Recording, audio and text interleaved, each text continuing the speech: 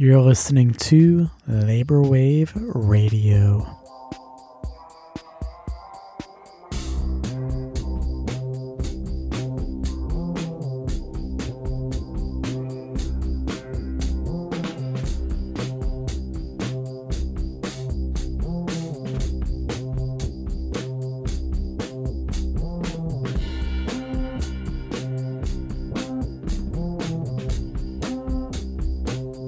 There's safety in numbers. They cannot fire all of us, and that we're the ones who make the workplace run. Without us, it's nothing.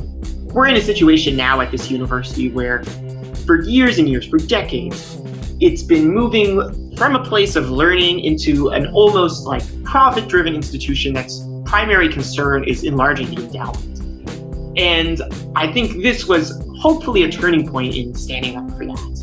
And saying that like enough is enough. The university is us. It's not these administrators, pencil pushing bureaucrats. It's the students and the workers and the faculty who make it run and who are its soul. And that's true of any organization, of any workplace. I'll also add that I hope one of the things we showed is that these broader social justice issues can be as big of a mobilizing factor as what's typically called bread and butter issues. We've been having conversations in our union for years about this kind of thing because, we're in a right to work environment. We have to keep our membership number up or else we're going to go under. And there's always been this sort of question within the leadership.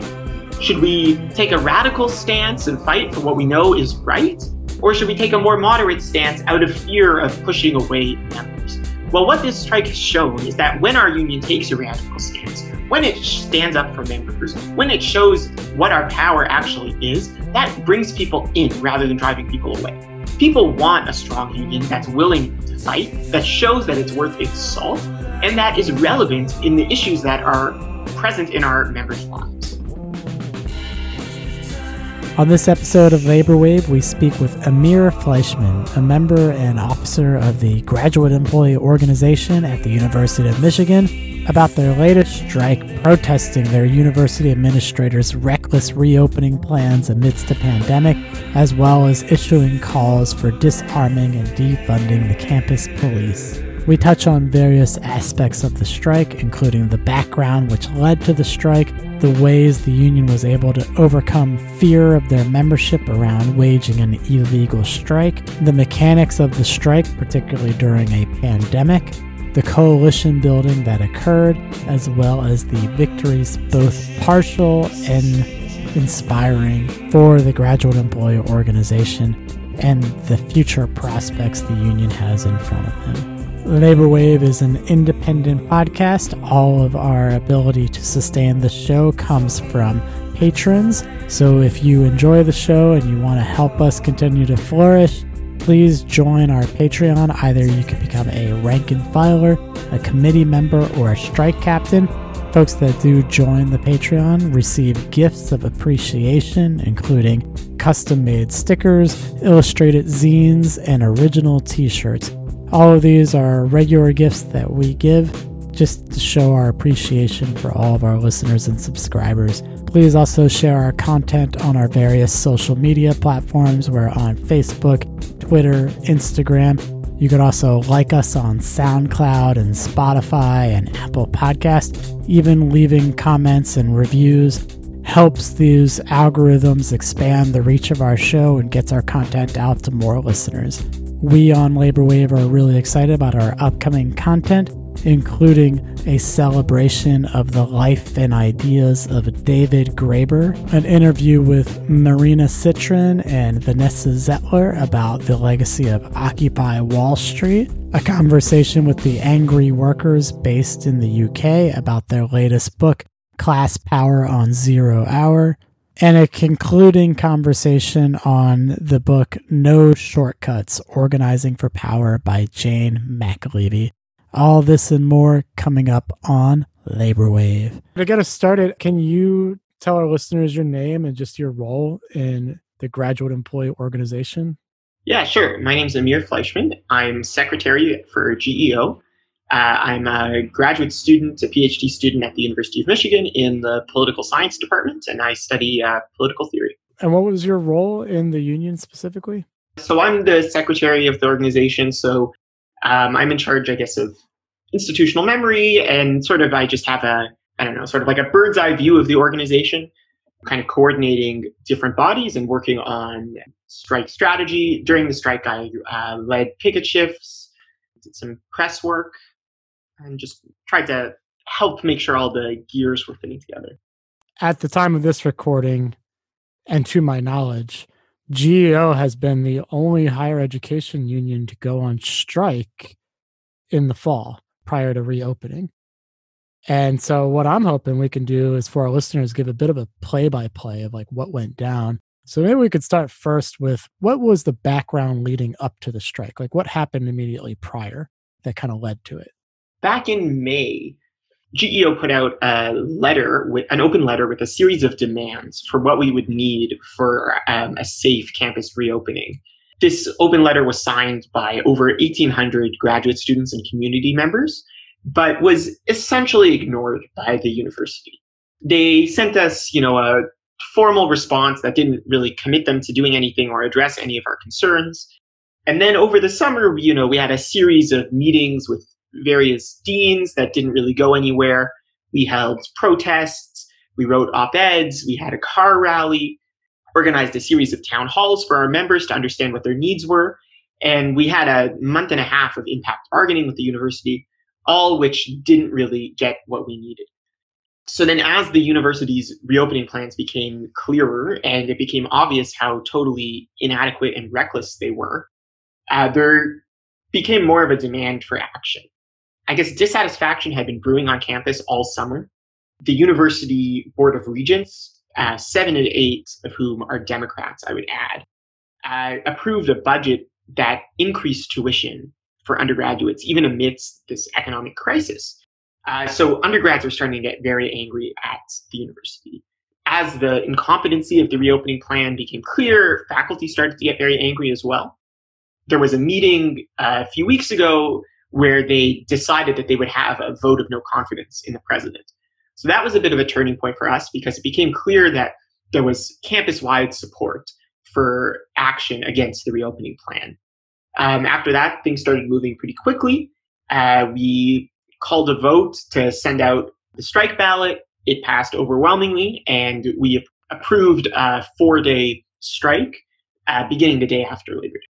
And so let's talk a little bit more about like what happened in the strike. So what were the demands of the strike first before we talk about the timeline of activities? Yeah, so we had a series of demands. One of them was the unconditional option to teach remotely. Another one was for a funded degree timeline extension for all graduate students, many of whose research has been severely delayed by the pandemic. Because if you have to go out into the field or even work in a lab over the summer to do your research, you weren't able to do that at all in the summer. So we needed an extension. We were also asking for additional support for parents and caregivers, which was super important because Ann Arbor public schools are entirely online this semester. So any graduate student parents and caregivers need additional childcare for children who would otherwise be in school but now need to be watched. We had demands for more support for international students, especially important in light of the way Trump was, fucking around with our visas over the summer. We had also a series of policing demands, which were incredibly important. We were calling for a 50% budget cut to DPSS, the campus cops. We're calling for the University of Michigan to follow other comparable institutions like the University of Minnesota in cutting ties with local law enforcement and Immigration and Customs Enforcement, ICE. And we wanted to disarm the campus cops, who currently are engaged in a program where they buy military equipment from, I think, either the DoD or DHS. Totally unnecessary for a university campus. Well, grad students can be pretty scary. I anticipate you need lots of armed gear and military-sized equipment to fight them off. Yeah, well, if they had followed through with the injunction, that may have been the case. The demands, I think, are something that's really interesting and have a lot of implications in terms of the scope of labor unions, in terms of what we should actually be fighting for. And I'm just kind of curious about how did you all generate these demands? Because from a distance, the impression that I get from labor organizing in general is that there's a lot of caution around adding to list of demands things beyond bread and butter, meaning like wages, benefits, health and safety. Okay, that applies, right? But like health and safety in a very narrow definition. So how did you all generate the plans and come to the conclusion that included within that needed to be disarming and defunding the police? To go back a little bit, we had our contract campaign last year, and our contract expires sort of mid-April. So just when we were preparing to go on strike, the pandemic hit and kind of took the wind out of our sails, because, this was like the least of our members' concerns was the contract negotiation when that was going on, justifiably. And in this campaign, we had run sort of, a bargaining for the common good campaign, where we had really centered in our platform issues like climate change, anti-policing demands, housing demands, because the housing market is horrible in Ann Arbor. And so we had to take a contract that didn't really achieve anything on those issues, like pretty much nothing. So I think there was still some desire amongst our membership for that to happen. I'll also add that the national uprisings against racist policing that were occurring all over the country this summer certainly galvanized our membership and showed to everybody how important these demands were. And these really are bread and butter issues for some of our members. Because if you're on campus and you're getting harassed by campus cops, that's a workplace safety issue. And I think that we would not have been able to have as much success as we did with the policing demands if it weren't for the work and bravery of African-American activists over the summer who really centered these issues and put them in the national spotlight as they deserve to be. So, but I do think that, I'd also add that we don't view our pandemic demands and our anti-policing demands as separate. They're connected in two ways. So first is really explicit, which is that the university, at a time when other universities are cutting off relations with local law enforcement, actually used the pandemic as an excuse to expand cooperation with Ann Arbor PD, which is just so out of touch with the moment. It's really incredible. They had this program called the Michigan Ambassadors Program, where they were essentially empowering community members to act as vigilantes and call the cops on other students who may not have been abiding by social distance.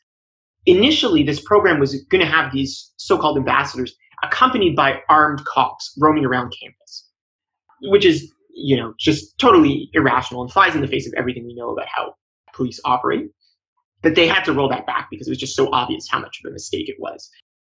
Ultimately, through the work of some undergraduate activists in what's called the Students of Color Liberation Front at the University of Michigan, that program has been discontinued entirely, which is great. So then, how are the policing and pandemic demands connected in the second way? So this is more implicit. And this has to do with the fact that both the pandemic and the crisis of racist policing disproportionately affect the same communities who tend to be the most vulnerable and tend to be people of color. Yeah, I want to return to some of the things you were just saying and elaborate on them more. But before getting there, maybe we can start talking about the timeline of the strike itself. Because you said initially what was authorized was a 4-day strike, but you all ended up going on strike for more than a week. So let's ask you, what happened, first, second, third, all the steps that led up to finally victories. Yeah, the first day went ahead pretty smoothly. We had on the first day, we picketed in front of construction sites, and the construction workers didn't cross our picket lines, which was incredible to see. And that was really important because that cost the university hundreds of thousands of dollars every day that those sites aren't running. By the second day, other groups on campus had started taking action. So the resident advisors, the RAs, who are undergrads who are sort of who work in the dorms supervising other undergrads, also went on strike over workplace safety conditions, asking for hazard pay, PPE, more protection, and better knowledge about who in their dorms was COVID positive, etc. So they went on strike, and they don't have a union. So that was really incredible to see. Additionally, these are the RAs, because they're paid with room and board, they tend to be low-income undergrads. So they were really putting a lot at risk by going on strike here without the protection of the union and risk of losing, their housing. So that was very inspirational for us. There was also a lot of organizing by dining employees, also student workers, who were furious at the lack of safety protections they were receiving from the university. On Wednesday, the second day of the strike, the university made us an offer, which gave us virtually nothing on our policing demands. So there was some discussion about whether or not we should take this. We had a general members meeting. At the time, the largest general members meeting that GEO has ever had. And we took a straw poll sort of at the beginning of the meeting after the offer was presented. And 70%, something like that, of our members at the meeting were in favor of accepting the offer.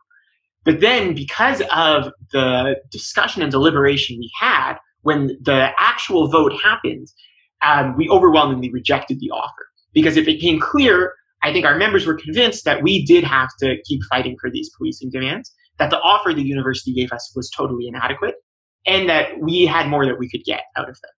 So that was a really incredible moment for us.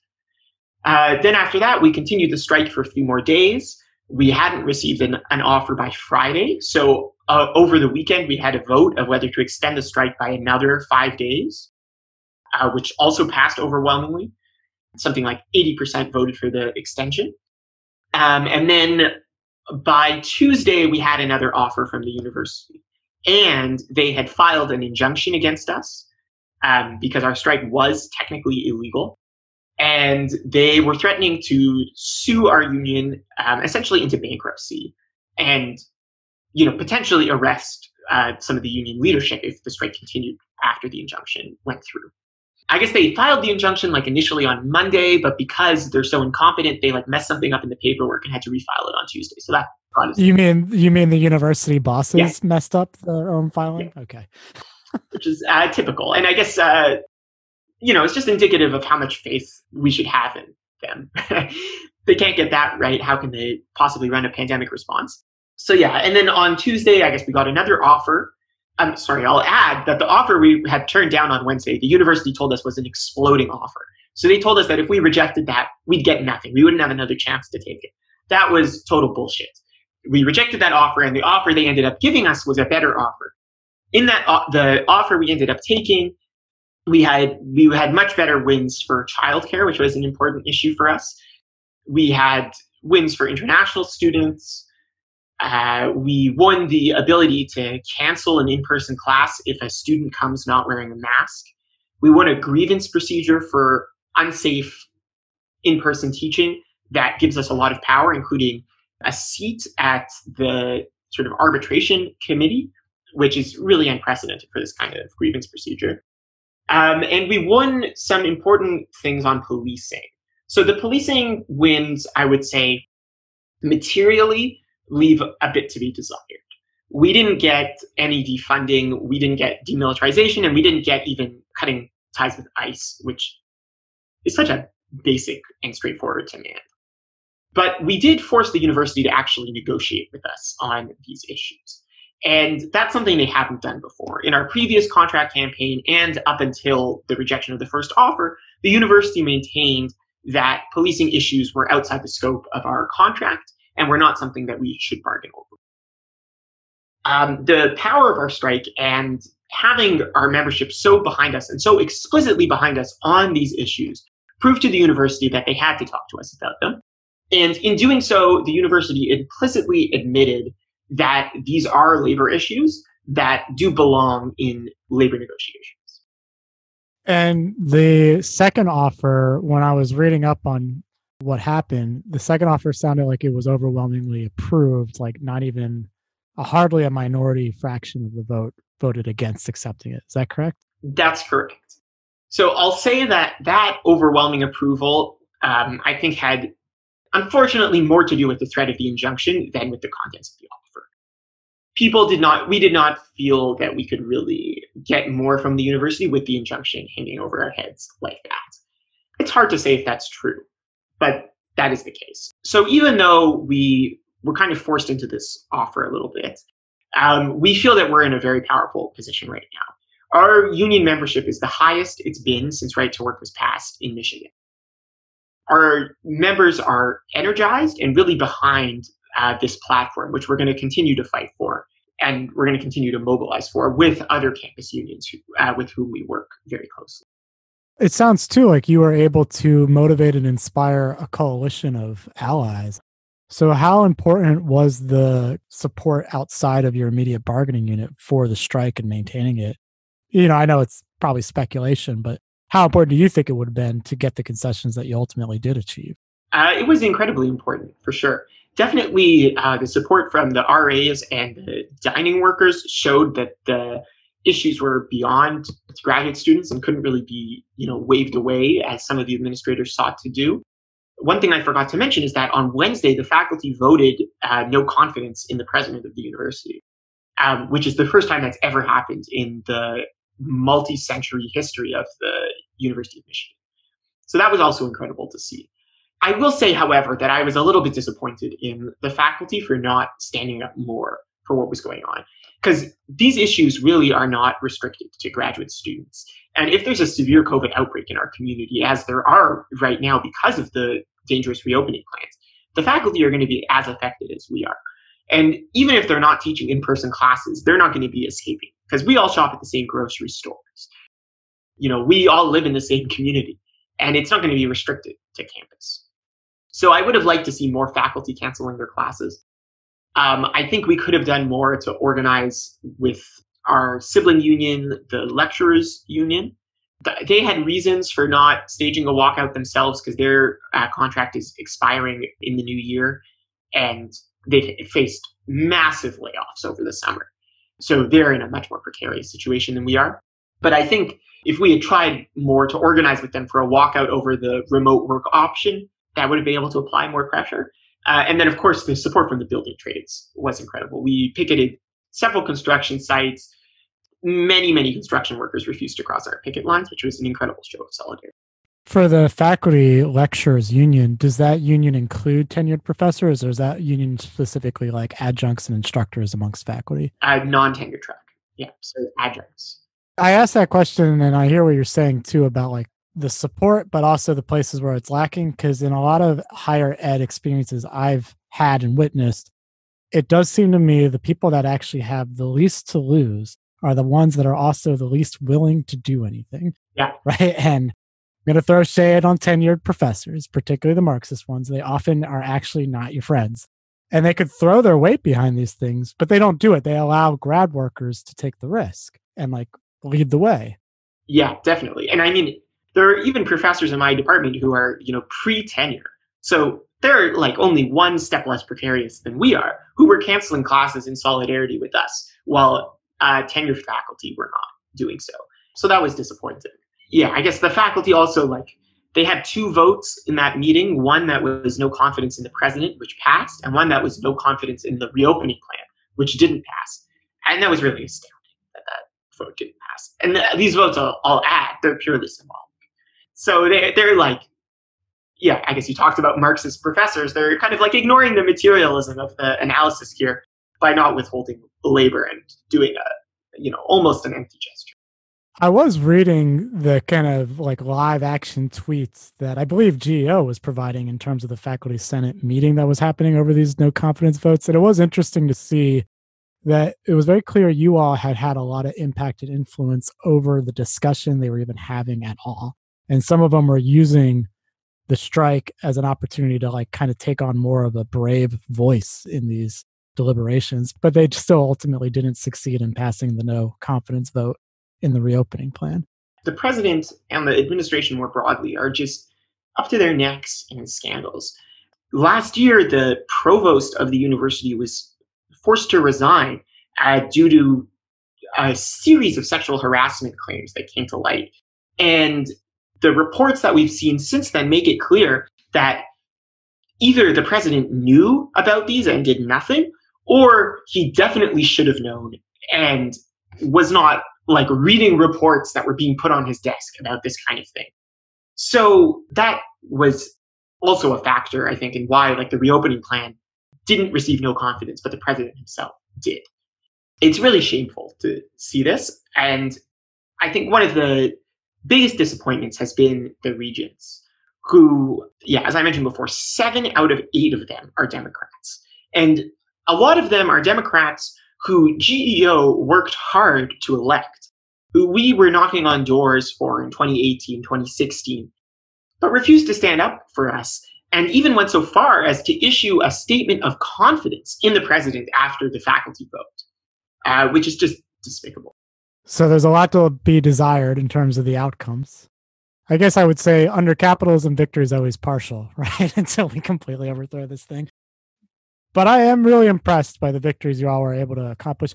And I have to say, particularly during a pandemic, I was hoping to learn more about the mechanics of the strike. Very specifically, how were you all able to feel your presence during lockdown? I'm assuming a lot of folks were doing a mismatch of online and in-person teaching.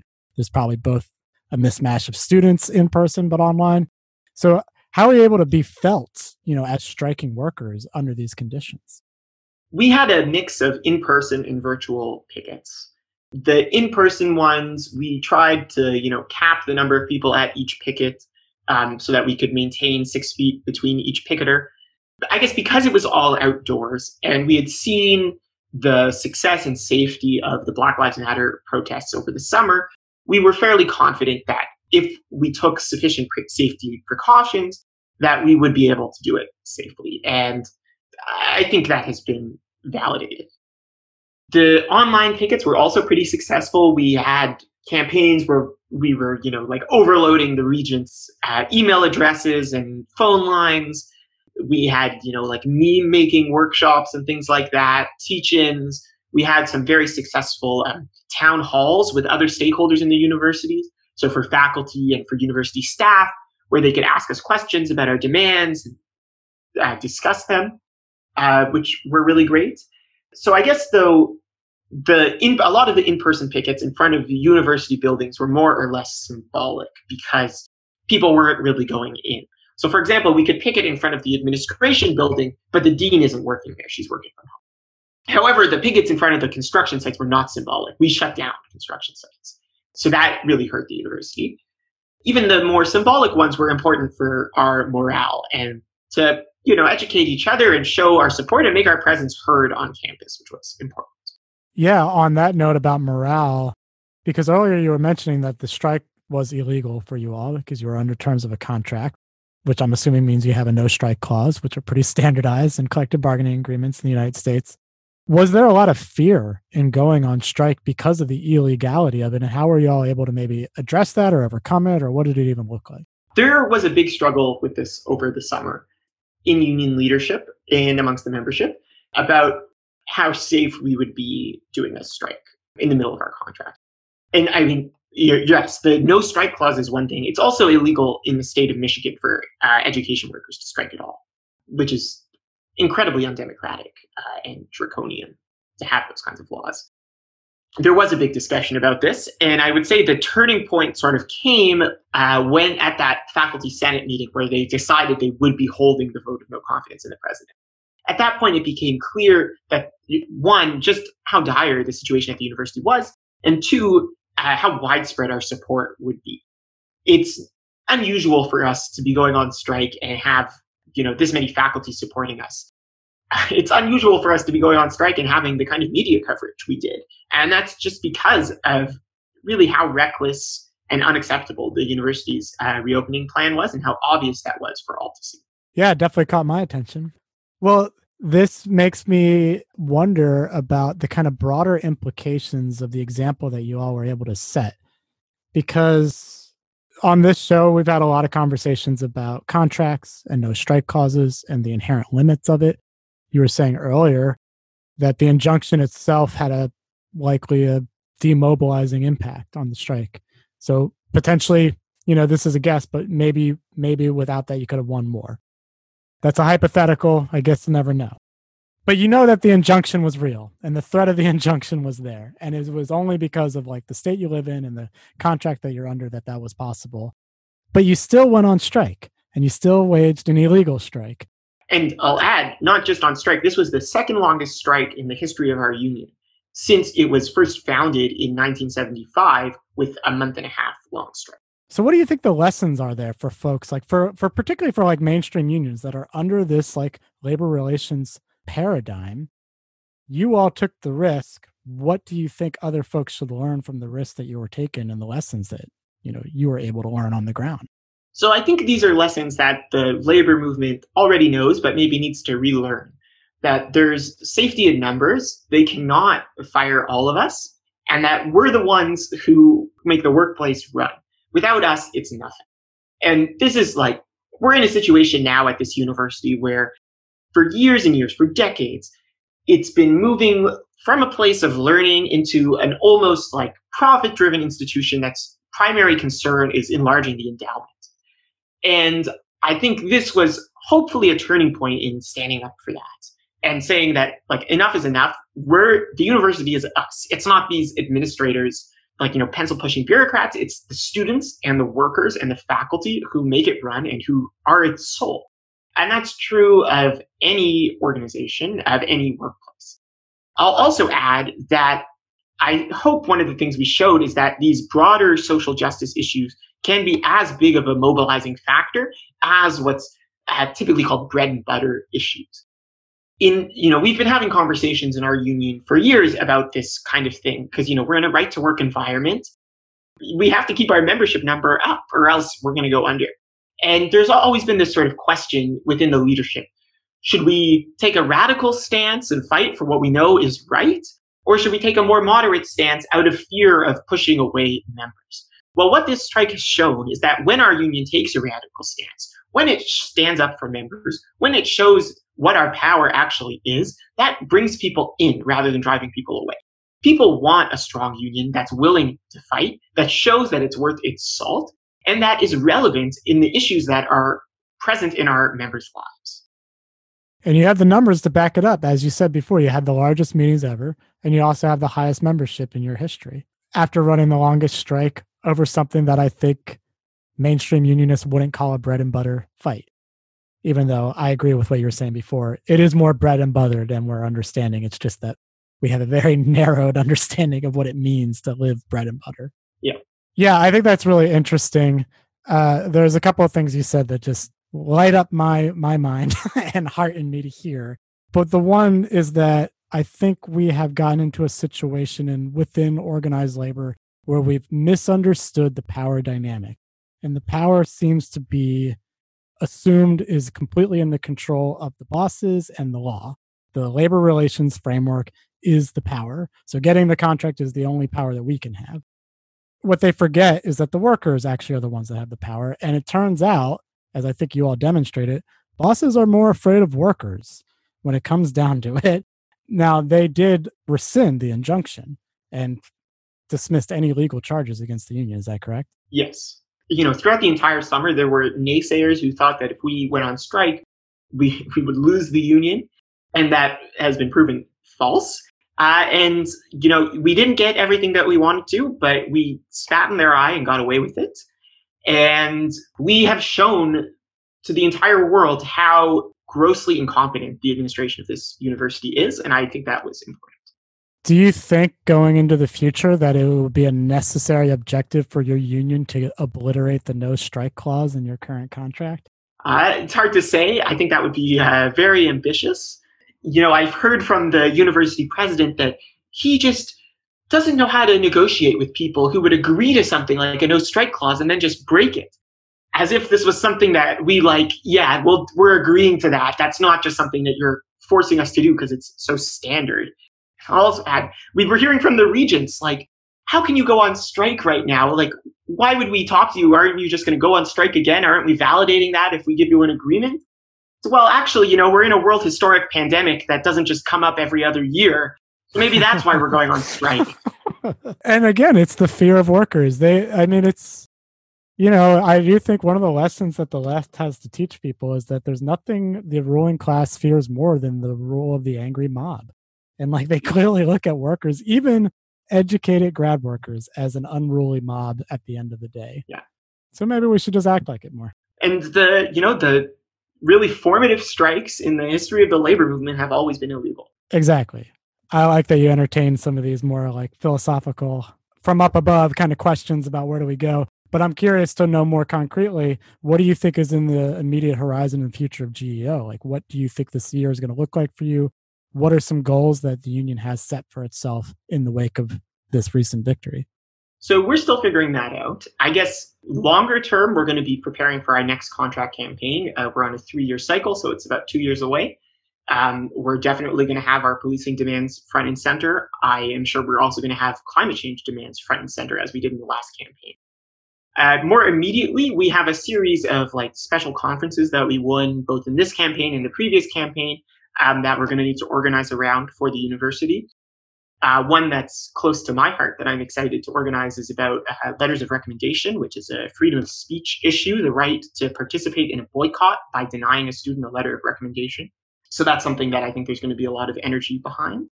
And we're going to continue to work with the other organizations that have sprung up on campus in response to the university's pandemic and reopening plans. These include undergraduate organizations, faculty organizations, and other labor organizations.